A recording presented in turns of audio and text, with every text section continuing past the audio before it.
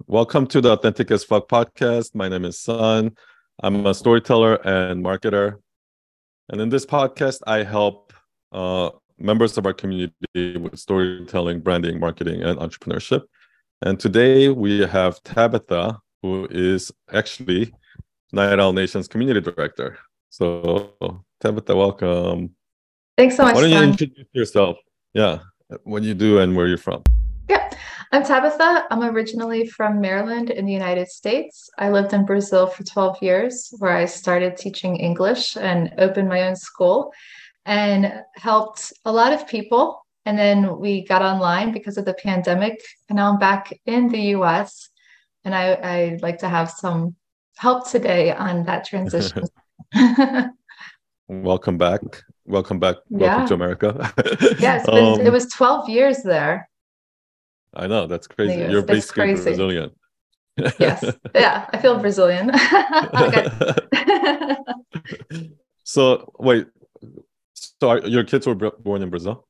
Yeah. So are they not Brazilian nationals Yeah, dual technically? citizens. Yeah, they were Okay, born there awesome. and they also Yeah. have American citizenship. Oh, nice. Okay, so what are your questions? Okay, so the first question I had was I wanted to run through the program that I'm creating, and you always say start messy.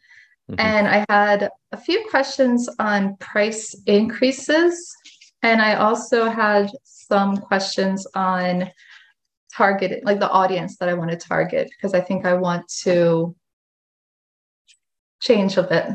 bit because of my new location. Okay, so the idea of the program that I have is first people can book one-to-one sessions with me. And these are mostly people who need to do a presentation in English, either have a conference call or they're going to the United States on business, or sometimes it's vacation, but I'm charging $80 an hour for this. And so I'm noticing the people who can afford this are more business oriented. And I Mhm. have 12 years of experience of doing this.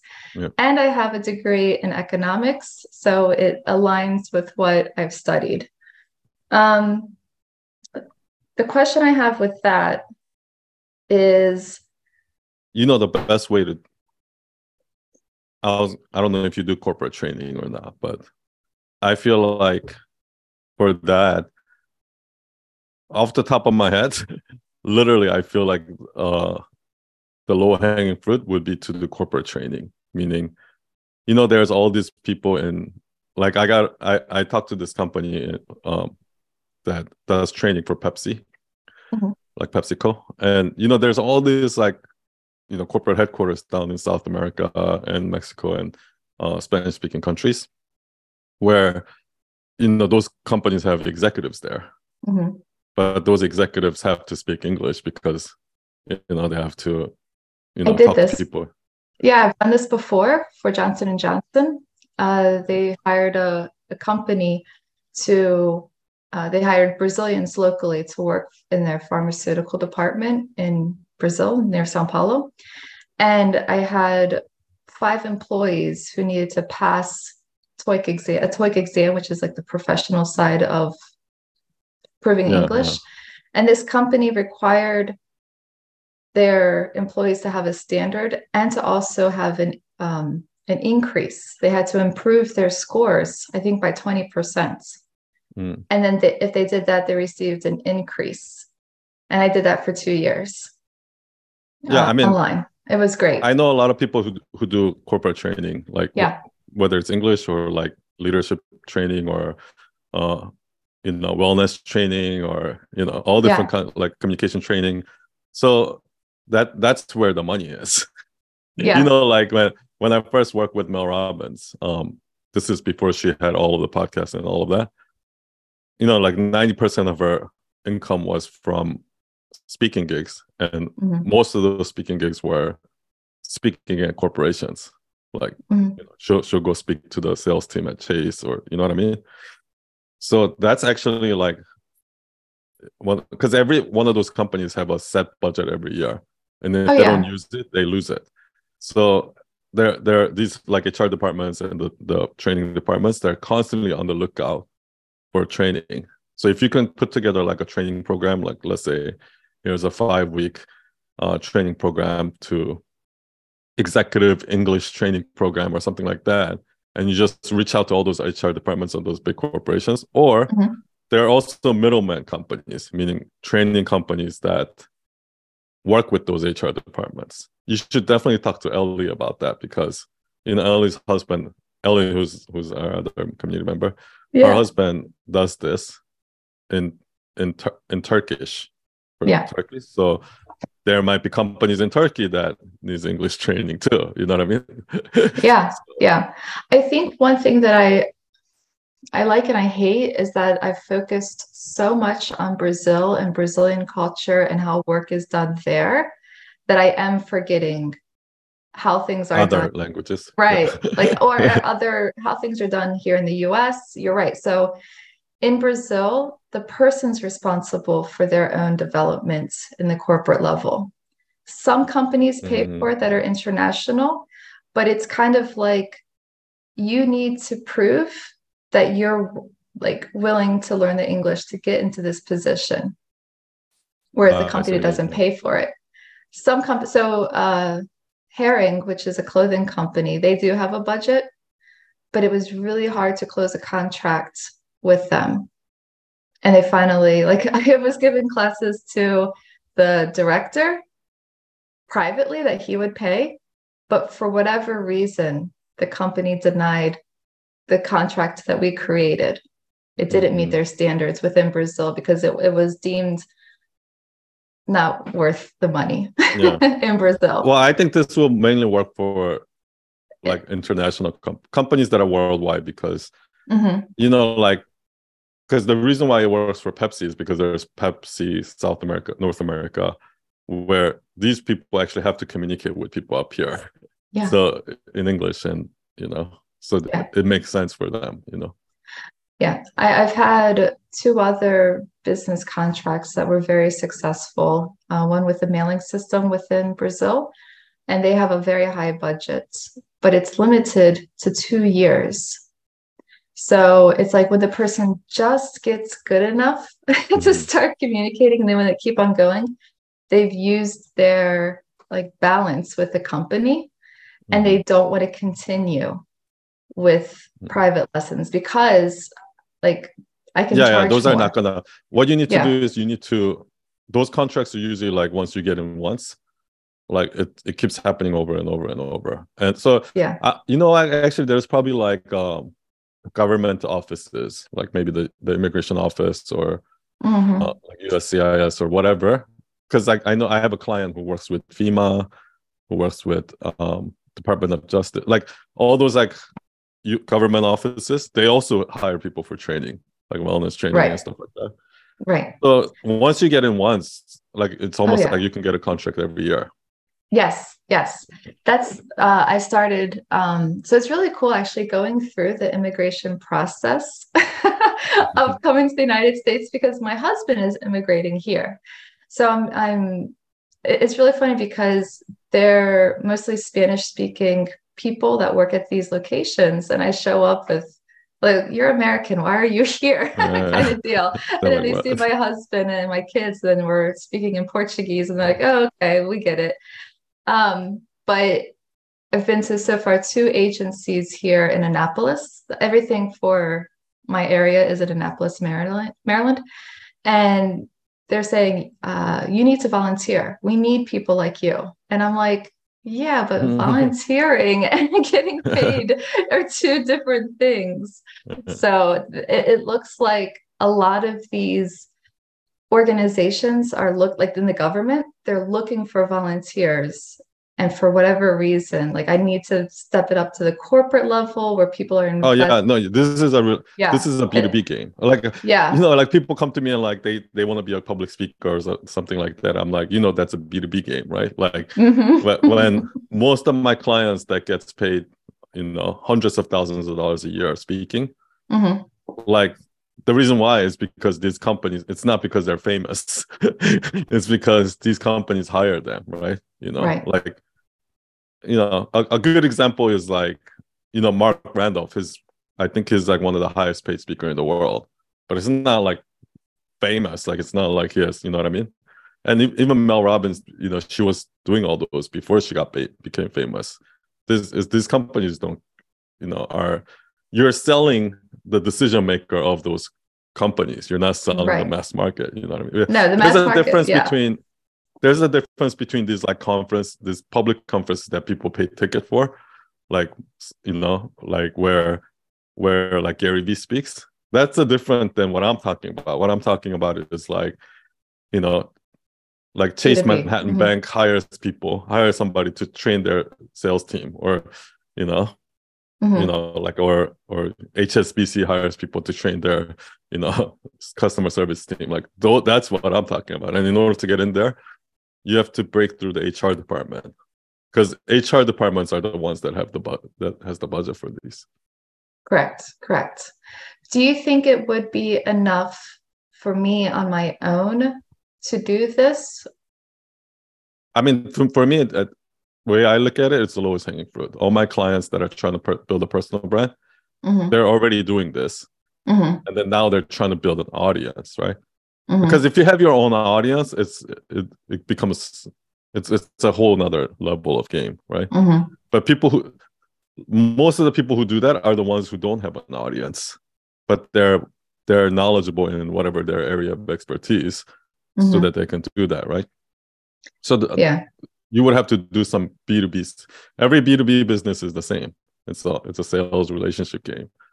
It's so you need to go reach out to these people, build relationships with them, like HR directors, like, like head of HR managers, like build relationships with them, people who do hire these people, or reach out to training companies. There are middlemen training companies or speaking bureaus that works directly with those companies, so that they're their clients. So if you work with them, they already know about those contracts. You know what I mean? Yeah. No, I know somebody who's very well connected to a company called SHRM, SHRM. I think it's It's like so HR. It's like the the big the big thing for the HR. So I definitely have it. I think it's the most lucrative. Yeah. In terms of teaching. Yeah. Okay. I like that idea. All right. Well, that's an idea. That should be your baseline. Like, this should be your baseline, so you have a set amount of revenue guaranteed coming in, and then everything else you do is your side hustle. It's the one that, because when you're going out and selling yourself, like when you're trying to build your own community, and like, those are much more riskier, right? Because you don't have a guaranteed set income for those, right? Like, some launches you might do well, some launches not as well. Some months you have clients, some months you don't have clients, so that's a very roller coaster ride, right? But when you have these contracts with these companies, usually they're like pretty consistent. So I think that's the low hanging fruit that you should go for first. Yeah, I think it's because my lack of experience with that here in the US, it's looking a lot bigger and a lot harder than what you're saying it is. Like, I feel like I need some sort of credentials, some sort of No, I don't think so. Proof. I know. It's actually the other way around. You need more credential to sell to the public. It's easier to sell to one HR person than to try to sell to 100 customers individually. Okay. You know what I mean? Okay. And I think because of my experience of having a successful school in Brazil, and all of those count. And then you said you've already done corporate training for other companies, so all of those goes into resume. And it's like getting a job interview or getting hired somewhere. It's less about your resume, and it's more about the relationship. I guess no, I think that it's something that And also, I really do. I know that you know what you're talking about. So I am listening to this advice. I'm just rethinking of everything that I've Yeah, prepared because for today. that's what a lot of my clients that are not Mel Robbins, that are not Jay Shetty, that are not famous, Mm-hmm. basically this is what they're struggling with. They have no problem getting these gigs, and that's what Mm, pays. That's their bread and butter. They have zero that's what pays problem the getting those bills. gigs. What they want to do Yeah. is build a personal brand. So it's not like this is easy and this is hard. It's not the other way. It's the other way around, where this is the one where you can make the money Yeah. easily, and Mm-hmm. then building a personal brand and selling to the public is the hard part. That's where people they're Do coming you to me know? for help. Do you know what I feel? I feel like it's easy to just create. I mean, because I've done it and I've got a wait list of people waiting for me to open doors to start.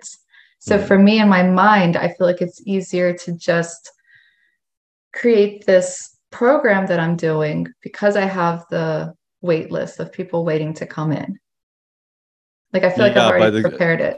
Hmm. well, you have to understand, is it like a lot of people are like that, right? And that's why I think Yeah. the people, like a lot of like people who are building the personal brand, they come to me and they think, and I keep telling them, do not keep selling, build your brand first.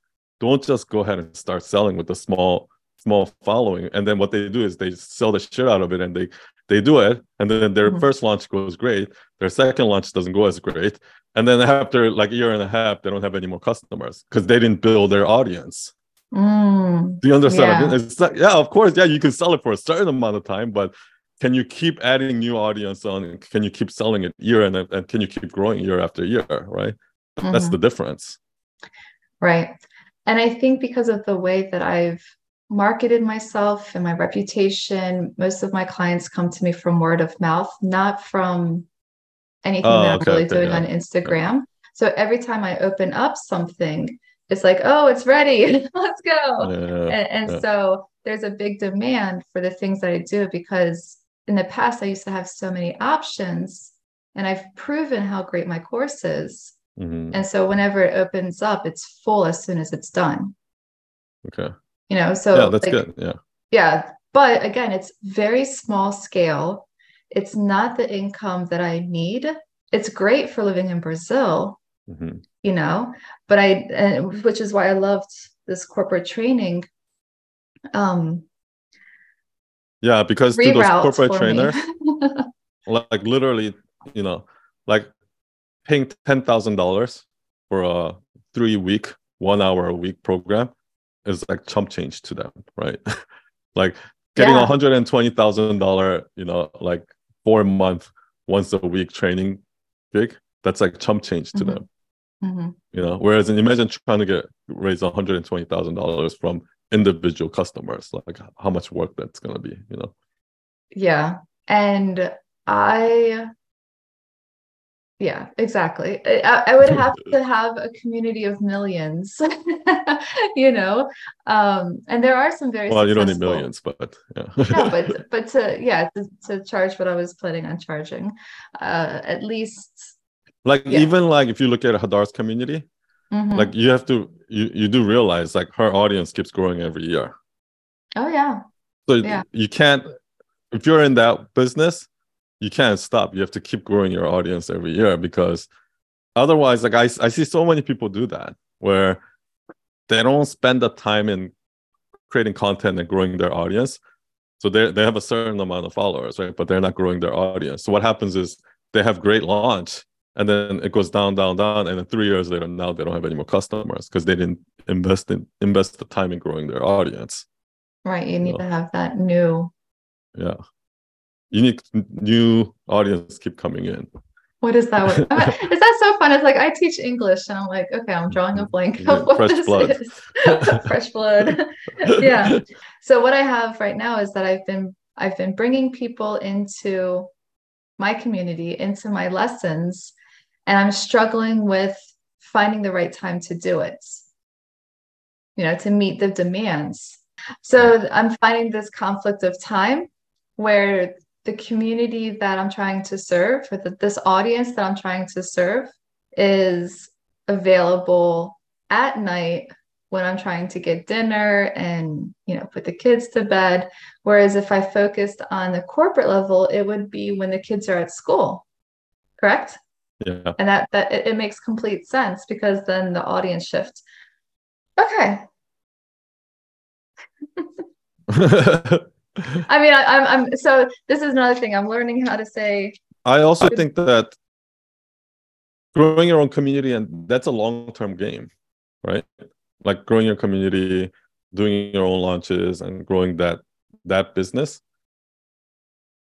That's not a short-term game. I always tell people that you need a short-term plan and you need a long-term plan because you still need to pay bills. So I feel like your short-term plan should be either if you can get a shitload of one-on-one coaching students, or get some corporate gigs like this, right? That's why like most people start out as in freelance and service-based business, and then eventually they want to build a product. Like most people start out as a coach, and then eventually they want to build a course. Because in order for you to sell a course, in order for you to sell a community membership or something like that, you need scale. Do you know what I mean? Yeah. And so it takes time, and it's just that's why it's more of a long-term investment. Whereas in one-on-one and corporate training, those kind of stuff are more immediate revenue. Right. And there are people out there that does that for you, that that finds those gigs for you, corporate jobs for you. Yeah. Oh, I know. Yeah, like headhunters and Okay. Well, I feel like what I've prepared has but become you can still ask me obsolete. about that. I mean, yeah, sure. It'll definitely help people who are in because that's what you need to build a long term. Because the problem with the corporate training thing is that the reason why those clients come to me is because they're sick of corporate training. Like corporate training is basically, it's almost like a 9-to-5 job. It's not as fulfilling because here's the thing, right? If I'm teaching storytelling, let's say I'm teaching storytelling to my community who paid me directly to come. Like they're like in it. They're like, oh, I want to learn. I want to learn from you, son, right? Because they're paying for it, right? But if I'm teaching storytelling because this agency or this company, their HR department paid for it, and like now it's these employees that are like, I have to sit through this shit, and none of them really care. So it's like it's not going to be as fulfilling. You know what I mean? Oh, so that's why they come to me and they're like, oh, son, like I want to build because they're sick of doing those corporate training, but it's what pays the bills. Yeah. I think the reason that I started teaching English was because I saw how it helped my husband's life. Like here, like when I met him, he didn't speak very well. And it was a huge improvement that I saw when we were together. We were together here in the United States for 4 years before we moved to Brazil. And huge improvement. Like he understood how his job was working better. He could, get better jobs here within the United States. So I have that passion for helping people from that experience.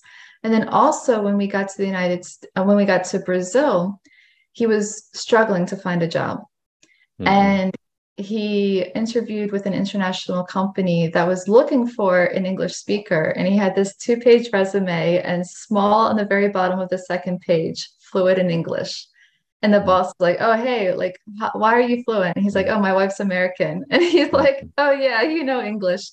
And the same day they had 2 Englishmen from England. They're visiting the company, like crazy coincidence. And the boss is like, hey, come with me. And they had a translator that they hired from Sao Paulo to come, who was doing a horrible job. Like, they spent a lot of money on this translator. And Eduardo got in there and was talking to these people, and the boss was just blown away. This was on a Friday, and the boss said, come back on Monday, you're hired. And he was like, whoa, what? And he was with the company for 12 years. It was such a great experience for him. And if he didn't have that English, like what job? I mean, they paid for him to go to school. Like they took care of him so well only because of his English. And so I've helped so many other people. I've probably helped more than 1,000, maybe 1,500 people teaching English over the course of my time in Brazil. And I have so many of those stories. And I think that's the passion that I have for teaching. Just like what you're saying, like, yeah, I could do corporate stuff and yeah, I'll make money, but where's the fun? Like and also would it be the same if you were teaching people that are living here? Because think about it, right? Let's say somebody just moved here from Spain or somebody just moved here from China, right? And there's some rich person who just rich grad student who came from China with rich parents who are going to school here but need help with English. Like, are you going to feel just as fulfillment like teaching those people? Because do you understand what I mean? Versus somebody that has a bigger impact in living in Brazil because they, I don't know, maybe, I don't know. Yeah. I mean, there are different types of people that need to learn English within the United States, but I really do want to, I want to focus online because of that flexibility of being able to stay home if like a kid gets sick or school gets canceled or something. Like right now we're in summer vacation and we've got 2.5 months of, Well, there are those websites where you like you can do tutoring. Like they pay like nothing though. They pay like $10, $20 an hour. It depends on, like the one I'm thinking of is you set your own pricing, because like there are websites out there where people who tutor, and there's like, I'll tutor you opera singing, or I'll tutor you how to play violin or English or something like that. And depending on the level, they charge what they want. Yeah. It's like a gig based. Yeah. But the reason why I bring that up, because you're in Maryland, so you might really not know it, but I used to live in New York and I also lived in LA. So in those cities, there are literally tens of thousands, if not hundreds of thousands people who moved there, who's not a native English speaker, but they live there and they need to work there. So they need to learn how to speak English. You know how many language schools there are in New York and LA? Like, so, I mean, there's plenty of demand there for the people, Yeah, I have some friends up in New York that are teaching, and they're like saying the same thing, like, come up here, we need people. And in the different regions, they do pay better. And New York is definitely one of them. I know that Maryland has a higher cost of living. And so also, like working at the university here, you do receive more money. But I don't want to work for university at this moment. I'm kind of being pushed by my family to get a job with benefits. And I'm just like, I don't know. I think you're going to have to make a decision for yourself. Like, I would not recommend somebody to build their personal brand and start advertising themselves and getting students like that, unless that's their end goal. Like, if your end goal is not to have us, because the amount of investment and time and money and just everything that has to go into building a personal brand is so great that if that's not your end goal, it's a waste of time. If you're just looking for temporary revenue or something like that, income, it's better to go get a job or go work, go do corporate gigs like that, like I talked about. But literally, if you want to build a personal brand and have that to be your permanent job in the long run, I would say you have to really set aside 2 or 3 years of investing time and money into it. You know what I mean? Otherwise, it's like I said, it's gonna book and it's gonna burn and crash. No, you're absolutely right. And you know that saying, like, you can shear a sheep many times and you can only skin it once. Like, what I see a lot of coaches and course creators do out there, like 90% of them, what I see them do is they're all skinning the sheep. Like, they don't understand that like you're killing your business in the long run. Yeah, maybe you'll make money for a couple of years. You know how it's the reason why you see so many of these people pop up and then they, after like 5 years, they kind of disappear. Yeah, they do. No, you're absolutely right. It happens. And I was really privileged to meet Hadara and meet a lot of people, English teachers in her program that she had for teachers, and shared these struggles. And there was a woman who got into the corporate teaching, and she's like, I'm never going back to 101 because this is security. Like I can do what I can do. And she was based out in I think London, but it was so great. Yeah, Hearing her accomplishments. Building a brand in the long term is such a stressful thing that I don't think I don't, that's why I don't like this message of like, oh, passive income, like, oh, anybody can do it. Just like the reason why I don't like that message is, yeah, you can do that for a couple of years, but then they don't understand how stressful it is to actually keep making content, keep putting out content, keep building your brand, keeping in your like making sure you put out a good product, keeping your reputation afloat, so people, these haters don't talk shit about you. Like it's not easy work, and unless you're willing to invest that stress for the long run, like I don't think people should do it. If they want a cushy life, go get a corporate gig. No, I definitely see my value. I have so many friends who teach English that I help as well. And when I stepped back from what I was doing, I used to be part of a TESOL program, which was a community for teachers in Brazil. And I stepped away from that to focus more on my children. And when I had teachers working for me and then it didn't work out and I was working on my own, I had to step away from these volunteer positions. And so those volunteer positions are very similar to this corporate position that I would be in, because it was volunteer, but it's the same idea, but you're putting yourself to receive money and not just give to the community of teachers. You target yourself to HR, which I have experience doing. I feel comfortable doing that. One of the interesting things is that I kind of treat everybody the same.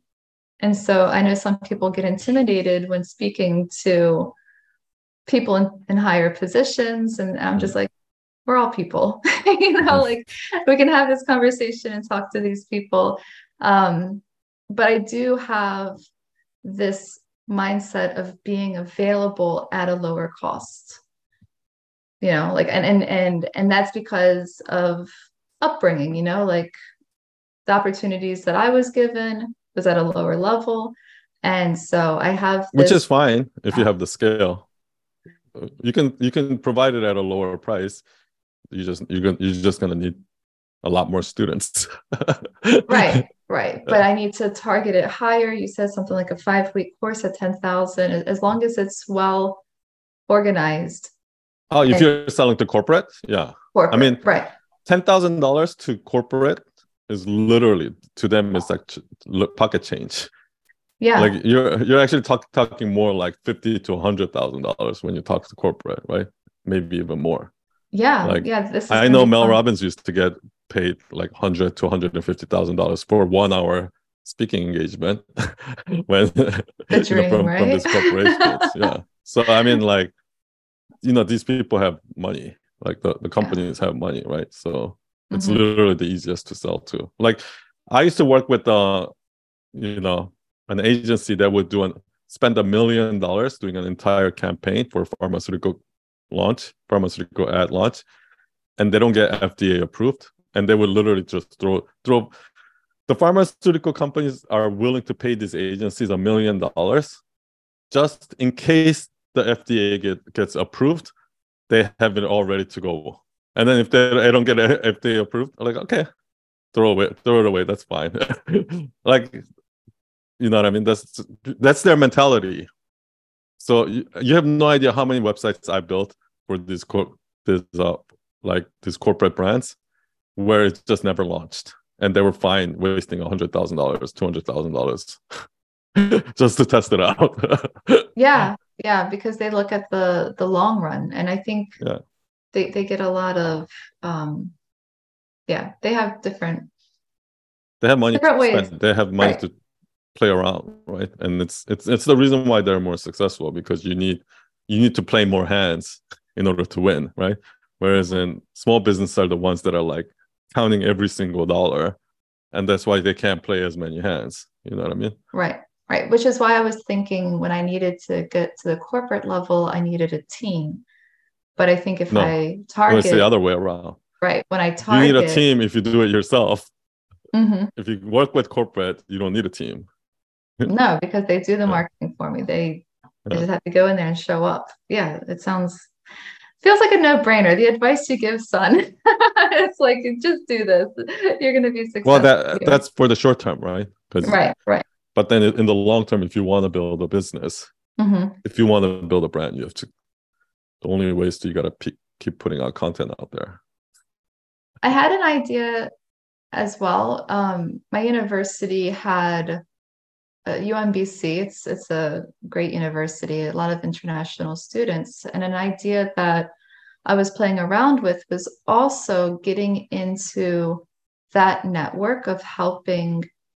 Do you know? Do you have experience with this? I mean, the same idea of corporate level going in, but working with a budget of a university and being on like, I think they have like a diversity team of helping students that come in. And I used to volunteer when I was a student there, and I met great people. In your experience, is this connected? Like, is I mean, to this me, university is another corporate, right? That's what I'm thinking too. because like Columbia University was one of my clients. Well, Right. Columbia University, I guess, Hmm. because Columbia University owns Columbia University Medical Center, and Hmm. so and they're like they spend money just like any other company. They're a business. So Right. to me, there's no difference between universities and a company. Exactly. Yeah. And I have connections and being alumni from there. Mhm. I feel like it's like the easy in for my level. Mhm. I already have the connection with the TESOL program there, teaching English as a second language. I know the director, we've been in contact the whole time that I've been I in mean, Brazil. I don't And think it's going to be as hard as you think. Like this, whenever I talk to people about like these kind of selling to corporate and things like that, I think a lot of people get intimidated, and then I find out that, like, for example, uh, somebody's like, "Oh, how do I get these corporate gigs?" Blah blah blah, and I'm like, "What are you doing to get them?" And then he's like, "Oh yeah, I talked to this person. I talked to this person." I'm like, you know what I was doing when I was trying to get corporate jobs? Like, I was literally contacting 50 people per day. You know how many people that is in a month? That's literally 1,000 people in a month. Like, if you contact 1,000 people in a month, you're definitely gonna get a gig out of that. Like, it's just a numbers game. Like, it's people get yeah. so afraid of, like, you know like maybe it's because they're so afraid of rejection that they don't wanna. Because if you reach out to 1,000 people, it Mhm. means 999 rejections. I think You know it's, what I mean? yeah, the rejection part isn't my problem. I think the problem is the perfectionism of wanting to create something worthy of their time, you know. So I They don't feel give a like, shit. and I know this because of the You think that person experiences. that's working at the HR department who don't care about English, this person is a fluent English speaker already. Okay. They don't really care about this. And not to mention, this person is also managing training for their tech department, their leadership team, not just their English, their customer service team, all these different things. You think that person's sitting there going like, oh, yeah, you got to make sure that you provide this. No, they just want the one that's going to make them look good on paper. You know what I mean? Like the person, that's the thing about corporate. The person that you're dealing with is never the end user. So if I'm building on a website for American Red Cross, I'm working with the marketing director there, who basically is a 28-year-old, person that's been working for marketing for 6 years with some masters in marketing, who got a job at American Red Cross, who's a 9 to 5 employee, who just want to get their paycheck, who's coming in and just they don't want to get fired. you think they give a shit about the website that I'm actually making? No, that's how corporate works. And that's actually the reason why a lot of people don't want to work in corporate, right? Because they're like, but the thing is, it's also the reason why it's the most lucrative. Yeah, because that's another thing is I think a lot of people, and Gigi, I think she's talked about this, where she wants to do something that like makes a difference, you know? Mm-hmm. And so I think that setting myself to be in corporate, but then having like a limit. There was a woman named Steph who was helping with different organizations, and I got to listen to her speak. And I can't remember exactly who she is. She does something in fashion and she's famous. I should know her better. But she said that she always puts herself in a position to be in there for 2 years. And then she moves on to the next project. And then she moves on to the next project. And so I'm wondering, and they're all like feel good projects, you know, like startups or supporting like a designer or like a new magazine or something. And she'll go in and I think she's like a community director of something. And she did that for Clubhouse. And so she got in, helped them organize it. 2-year mark, she was like, okay, I've done my job. I've got this new vision that I want to go in, and I'm so passionate about this. You know, I don't know. I mean, but are you at a place where you can do that? No, I don't know how to get that mindset. Yeah. Well, she had to. Yeah. She had to. What I'm assuming is she had to put in the grunt work up front so that she can build a name for herself to do that, right? Yeah. Like, so what needs to happen, like, it's kind of that whole 80-20 thing that I'm always talking about, right? Like, a lot of people want to make money from the thing they're so passionate about, but that's like, I tell you the same thing. Like, I guarantee even for her job is not all glamorous, because people think my job is glamorous. Oh, like, look at Sun, he's working with like, look at the website he made for Jay Shetty. Oh, that's so fun. Blah, blah, blah, blah. Okay, that's 20% of my job. Do you think that's gonna pay the bills for everyone? No, like 80% of my job is working with American Red Cross to make sure we get that check. And doing this is what allows me to do this fun work. Do you understand what I mean? And so if you keep having this, it's like people have this utopia in their mind that, oh, I'm just gonna, from the moment I wake up to the moment I go to sleep, I'm just gonna do what I love, what I'm passionate about all day, and that day will never come. Because by the time somebody I will talk about this, right? By the time somebody pays you, they're only gonna pay you for the thing that you've already done 100 times over and over and over. So if whatever you do, you're excited about it, you do it 100 times, you think you're still going to find it exciting. The same thing. Nobody's going to pay you to try something brand new. Do you understand what I mean? So by the time you get paid for something, it's hard. Or you got to take the risk, right? Like, yes, those startup things, that sounds good, but most of the people that, like, the first 5 employees at, first 20 employees at Google or Uber, like, they're taking a huge risk. Because I gotta work at Uber, not knowing that if Uber is gonna be huge or not. For every Uber, there's 999 companies that fail. Right. Do you know what I mean? Oh, yeah, I know a lot about studying economics. We study this risk management. Yeah, like venture capitalism. Risk versus reward. Yeah. Yeah. I just feel like this whole entrepreneur, influencer, motivational speaker world are completely brainwashing people right now. Like, oh, just follow your passion, do what you love, you never work a day in your life. Or like this whole mindset of like in the email that I'm writing right now that I'm going to send out today, like, one of the things that they say is like, oh, this is why whenever like, okay, this is my theory. Internet was supposed to make us all more knowledgeable, right? Have more understanding of knowledge and things like that. But what we're actually getting is, because people are lazy, instead of getting understanding of knowledge, we're getting misunderstanding of knowledge. So they go on and say, okay, like perfectionism is bad, because perfectionism is the, what did they say? Enemy of progress, right? Or paralysis, analysis paralysis, and all of that, right? They talk about that. So people are like, oh yeah, perfectionism is bad, right? But the thing is, and they're like, oh, I'm gonna even I say that, right? Like start messy and all of that, right? But if you're Steve Jobs, right? And what made him successful in building Apple is his perfectionism. So imagine Steve Jobs were 20 years old and listening to all these motivational speakers. We're like, oh, perfection is bad. So he started making everything messy. Do you think Apple would still be Apple? No, right? So that's kind of what people don't understand, that it's like we got to take all of this advice with a grain of salt. We can't just be like, just because something. And I think that's why like people are so hung up on this, like, oh, I don't like my job. I'm not passionate about my job. So I gotta go find something I'm passionate about. And if you're gonna spend the rest of your life looking for a passion, because there's no such thing.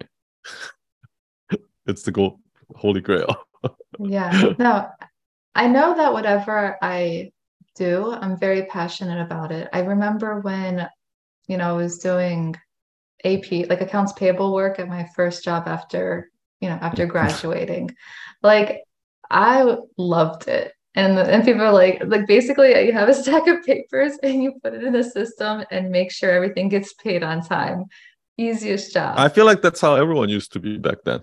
Like Yeah. 20 years ago, there, our parents' generation, Yeah. like everybody did boring jobs and they loved it, right? Because Yeah.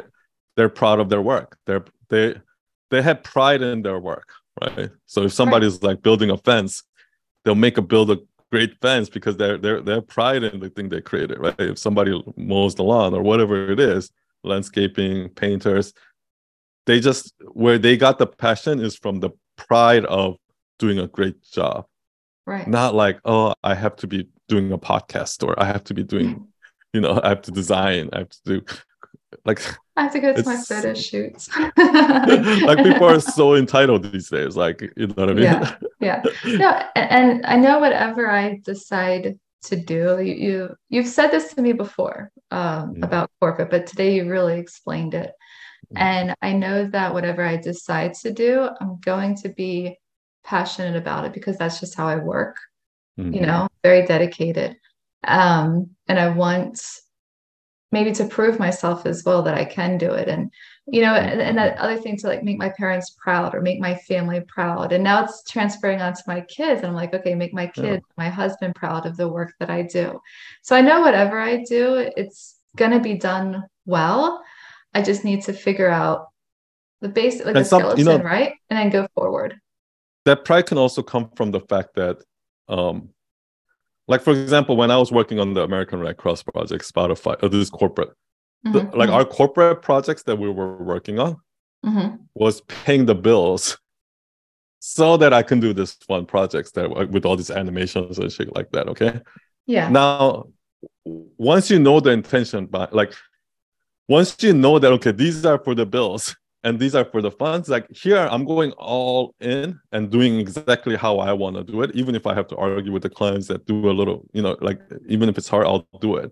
Right. But here, because I know that my goal is to generate cash, like my goal is to make sure that client is going to love it, right? Yeah. And that means sometimes making it uglier. Do you understand what I mean?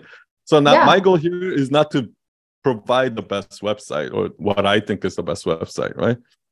So for you, it might be the same thing. Yes, for here, you might not necessarily deliver the best class, but what you're delivering is to that person who's hiring you, the perception of the best class according to that person, right? And I heard before I start separating these two, I was miserable every day because I was arguing with these clients trying to overdo this and when they don't want that, right? So until I heard Jocko Willink, the Navy SEAL guy, talking about this, right? This guy was talking about, one of his podcast guests was talking about how like he'll sit down to read a book and he can't even get past 3 pages. Like he was talking about all these boring tasks that he just has to do, right? And then Jocko was like, and he's like, no, I just can't do that, right? That guy. And it's like, and Jocko tells him, no, you can do it. I've seen you do it. And he goes, when we were in Iraq, and you had to stay on top of that rooftop for 3 days in a row, just watching that street. And for 3 days in a row, all you're doing is watching that street to see if anybody goes in and out of that building. But you know that if you don't do that job correctly, it could mean the lives of all of these people, right? And that's why you sat there and you're dedicated, even though all you were doing was sitting on top of their lift, looking at that door or that street. It was meaningful for you because you knew what the stakes were, right? So Jocko Willing says, a lot of people in the SEALs, they come back and they can't adjust to society because what ends up happening is they're like, oh, I was saving all these lives, right? I was flying this airplane, I was flying this helicopters, and now I'm back and I'm just making sandwiches at the deli. Like that's why they go crazy, right? But what he says is like, you know what? It does matter. You might think those things, but might not matter, but it does matter. If you don't get, like, for example, you might think that going to the DMV, wait in line and get your license renewed, it doesn't matter. But it doesn't matter. It does matter because if you don't do that, you're going to get your license suspended and you can't drive to work and pay for your family and, put food on the table. And so it does matter. So that pride can come even from the place that I have pride in doing this work because it puts food on the table for my kids. And that's fine. There's nothing wrong with that. Yeah. A guy who I used to know back in Brazil, who was also a school owner, he explained to me how we make it's like sustainable. He described it as a triangle. And the students that we love teaching are up here at the top. They're the students that have been with you for 10 years. And it's just such a pleasure teaching them because they're super dedicated, show up every class, do the homework, and their English shows.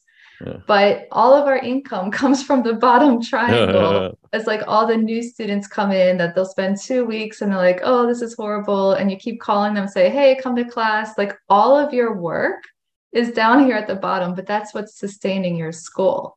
Yeah, and then as the progression goes up, like more time. That's so true. Yeah, you get to your favorites. Like we hate to say that we have favorite students, but they're up here. Let me ask you this. Mm-hmm. What part of what I said reminded you of that?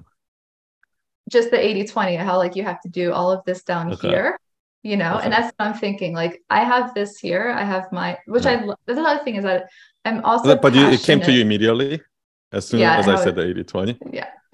Yeah. So it's like, what are you thinking? Why? Because what you did was you just perfectly connected the dots.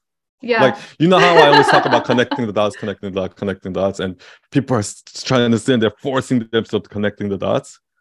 And I always say, like, connecting the dots you don't force by connecting the dots, it just comes to you. Like when you watch this and you hear this, you're like, oh, that reminds me of this, right? And that's exactly what you just did. And it was like such a brilliant example of connecting the dots.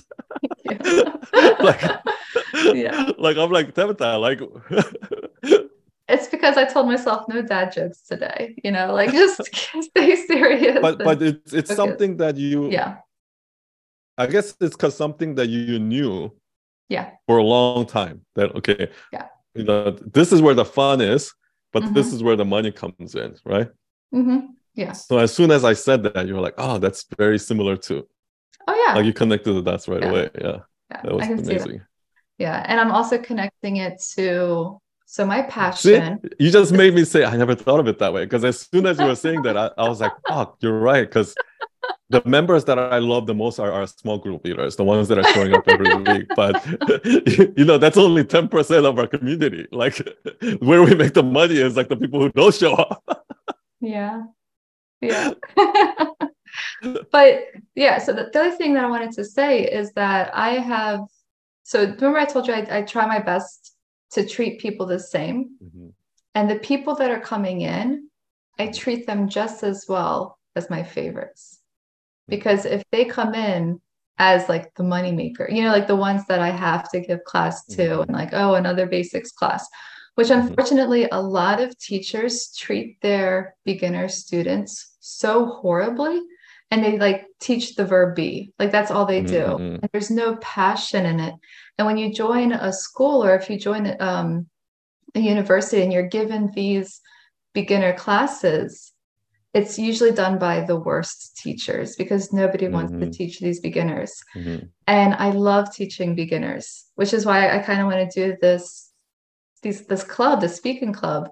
And I had a class Monday. These two guys, one's a pilot and one's like a designer, like an internet something. I should know this better, but it was the funnest class ever. It was just the two of us, like, and we had so much fun doing it. And they left and they were like, how can I have more? I'm like, well, what I have set up is you just have class on Mondays, you guys study later. And the pilot, he was like, no, book me. He was like, how much do you charge? You know, because he has this need that he wants to, you know, teach. So I'm going to be setting up some private lessons for him. But my real passion, like I really want to create these beginners groups and just help these people. But I know that I need to make the money. That's the thing, you know, the reason why you made me say I never thought of it that way when you said that, when you connected those dots, is like, now I'm thinking maybe that's one of those 80-20 rules, or like those, you know, those Price's law, those kind of things where it's just the law of nature, meaning I wonder if that's just how everything is, right? Like, because I said 80% of your money is going to come from, you know, like the, you know, those things that you're not enjoying, right? Like you have to do that in order to, and maybe that's just how it's in school, like in every school, like at Night Owl Nation, right? The ones that we're really helping are not the ones that are necessarily bringing in all the revenue. It's the ones that we're not really able to help as well, like fully, like get them at that level. That's where majority of the revenue comes in, right? Because that's the mass. And maybe that's okay. Maybe because, you know, that's how it is in gyms, right? You know, like only 10% of the people actually use the gym, but 90% of the people who never go to the gym are the ones paying for it, right? Yeah. And it's how it works in insurance, right? Like 90% of people who pay insurance never actually claim anything, but the 10% of people who gets into a car accident or something like that are the ones that benefits from the net. So I'm starting to think maybe that's one of those law of nature that I can't break, because, you know how we're constantly at Night Owl Nation thinking about how do we get these 80% of the people like, but maybe that day will never come because it's just one of those things. Yeah. You know what I mean? I know. And I know maybe I just have to accept it. I know. One of the things that always makes me laugh is I say this idea and you're like, I don't know. And I'll like keep on like saying it because I directly connect what you're doing because it's the practice, which is the same as the English. Like we need to just practice it, you know? And you also feel that there's no book, like there's nothing that you can read and just do it, just like a course book. Like I can't just hand a person a course book and they'll learn it. They need to have that guidance and that passion, that practice. And so a lot of the things that you're wanting to do, 24 hours, it's in my head. Like, how can I also improve my students and their experience? So it's directly connected. And that passion, you know, that passion of helping the beginner and then helping them succeed to the top. Yeah. But there will always be new beginners. There always. I just feel like there's always going to be that 80%, no matter what. And I think it's one of those like law of nature. Like, you know how they say, you know, you ever heard of the Price law, where a square root of the number of people do half the work, meaning if you have 4 people, 2 people do half the work. But if you have like 100 people, 10 people do half the work. Yeah. Do you know what I mean? Like that's the Price's law. And that's kind of like you can try to fix it, but you just can't, because maybe it's tied to human nature or something, or some sort of, you know, physical nature. And also think about the people who leave English courses. They're satisfied with their level. They've met their goal. And they're fine. Yeah. And the same with maybe 80% of people are satisfied with this. Only 20% of maybe Or just it's 20% of humans want maximum efficiency, like maximum output, right? For example, maybe 20% of people who pay for Netflix like literally watches every movie, like every day they could watch you a movie. imagine? Whereas 80% of the people literally just watch one show and that's good enough for them. Or, you know what I mean? Oh my God. So I'm in a group of the 20%. They have an Excel sheet of like they're like, we need to create our own Rotten Tomatoes. And Yeah. I'm like, why am I I'm like down here because I don't watch TV as much, but I Uh-huh. need to know what's going on because it's culture, and I love that group. But there's such fanatics, Yeah. like our storytellers and our, Yeah. people who are so passionate about English. They're up here Yeah. So creating there's like, that's why there's probably a curve like that where there's the fanatics and then it just drops off like that. And yeah. so there's no point trying to build a business where 100% of people are fanatics. That'll never happen.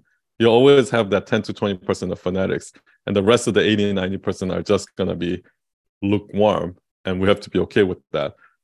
But that doesn't change the fact that the 80 to 90% of lukewarm people are actually paying the bills. Yeah. The fanatics are getting the Yeah. benefits from, you know what I mean? Yeah. I also do think it's a time as well. So like the triangle that this person, his name is Edson, was telling me about was that the first year it's this amount of people. The second year it's a little bit more. The third year it's less. The Yeah, the fourth year it's fanatics are the this. ones that are going to last all the way Yeah. up to fourth year. Yeah. So if we connect it to Night Owl, first quarter, it's not 80% really of this triangle. Maybe it's 60% or 40%, Because the So new people are coming in. Yeah. These But newbies. what I'm saying is, it doesn't matter as we keep growing. Yeah. That 80% is also going to grow. No, yeah, So yeah. it doesn't definitely change will. because what I'm thinking in my head is like, no, everyone who pays has to get the most out of it, right? It's because you're so But the generous. truth of the matter is, most people don't care. No. So, like most people, like for example, if I was running a gym and somebody's, let's say, paying $20 a month and they never come to the gym, like I would feel terrible. Like I'm like, no. But then most people don't care. They don't mind paying the $20 a month and not going to the gym because they're telling themselves, oh, I'll start going next month. And they don't go, I'll start going next month. Like, you know what I mean? It's just the satisfaction of having that little Planet Fitness key ring on there. The $20 Yeah. is worth that feel good. Or most people don't care that they're paying $20 a month for HBO and all they're watching is Game of Thrones. They don't watch anything else. Like they're fine with that. I'm paying for HBO and I haven't turned it on in months. Yeah, exactly. And most people don't care. I don't care. And to me, that just seems so inefficient, right? Like meaning, really? 80% of HBO's revenue comes from people who don't even watch it. Like that seems like such an inefficient business, but maybe that's just say. And I said it like I should know. I should cancel my plan and then go back when Game of Thrones comes back on. But I just, just that. Maybe that just can't be changed. Like, you know what? But it's the insurance of it too, right? So you said most people don't use insurance. Maybe because summer's here. Technically, like I'll have more nights, to have like a date night with my husband, and maybe we'll turn on HBO and it'll be there for us to watch that movie. Yeah. And that's good enough for you. Like that one the fact movie, that definitely that one date night watching that movie that showed up. Or when this one, like for example, like people who watch Netflix, just Squid Games is enough for them. Like. Even if they don't watch anything else. Yeah, is Squid Game still number one of like ever? Like the most streamed? Probably not. They've broke a lot of records. But yeah, exactly. Like, is it worth it? Yeah, so that's what I'm thinking now. Maybe you see, so as from this conversation, like what I'm walking away with is that I can make a carousel about that, right? Like like 80% of your revenue is going to come from people who's not even using your product or service. And that's okay. And that's fine. And then I can give you an example. Like how many people do you think that pay for a gym go to the gym? How many people that pay for HBO or Netflix to actually pay? Like, blah, blah, blah. How many people that go to school? Like, all in all different areas. And then that's gonna be one of those carousels at the end. People go like, so don't expect all of your students or all of your customers to, so, it's okay. Like, don't expect that everybody's gonna want all those features. It's okay. If well, somehow I'm gonna come up with the carousel that talks about what we just talked about in a shorter way. Yeah. And then at the end, people are gonna be like, I never thought of it that way, right? And then people come and ask me, son, how did you get that idea? Like, how do you come up with these? I never thought of it. But like, this is how. Yeah, you just saw it in action. Yeah. Yeah. No, and I think that's what a lot of our creators in Night Owl are getting out of this, like these conversations and these deep connections. Like, one of my favorite things is this podcast, Oh, really? Absolutely. Yeah, because we have these deeper conversations where we can just sit and talk and we're not worried about time so much, and we can explore these ideas. Yeah. Whereas like at Sunday service, it's like, okay, we've got this coming up next. That's why I don't like when sometimes I go on these podcasts, which is like 30 minutes long. And it's like, okay, son, what do you think of this? What do you think of this? Blah, blah, blah, or this IG live that I've done. I don't like this because I feel like it takes at least 30 minutes just for you to get warmed up to a point where conversation starts to get interesting. Do you know what I mean? Yeah. 90-minute max or 90-minute minimum to have a breakthrough with Sun. But you've shared that too. You've said that when you get a new client and you're trying to figure out how their sales page is really going to benefit from them, I think you shared like you were sitting with them for like 3 or 4 hours. Like, okay, what is your need? Or what is your audience's need? What is their pain points? What is this? What is that? Yeah. And like they keep going over and going over. And then finally they share that moment that's like that one customer and that one solution. Clicks. Yeah. And you said, and it's almost time. Like when it happens, it's like because a lot of people do brand storytelling and all these marketing messages where it feels like you're kind of forcing it, but when those click happens, it's so obvious. It fits so perfectly and it's so obvious that everybody in the room is going to be like, of course, like it's so obvious, right? It has to be like that. Yeah, absolutely. Awesome. This conversation kind of went took a different turn, but it was still no, but it was again like totally beneficial. Like I walked away with so much and different from what I thought I was going to talk about, but then at the same time not, like I still went through and the story of my life. Every time I go into a meeting, every time I go into an interview or anything like that, you just never know what to expect. No, but I'm completely satisfied. But still good, like such a great conversation as always. Thank you for coming on. Thank you for the amazing chat, and also thank you for everything that you do at Night Owl Nation. Night Owl Nation would not be able to operate without you, so I really appreciate you there. Thank you. Okay, everybody go check out Tabitha. I'll put all the show information in the links. Thank you so much. Welcome to America. I wish you all the luck. adjusting back in the homeland. Oh, I'm having so much fun. I love it here. I'm happy to be back. Thank you. Okay, thank you everyone. Bye Tabitha. Bye everyone. Cheers. Bye.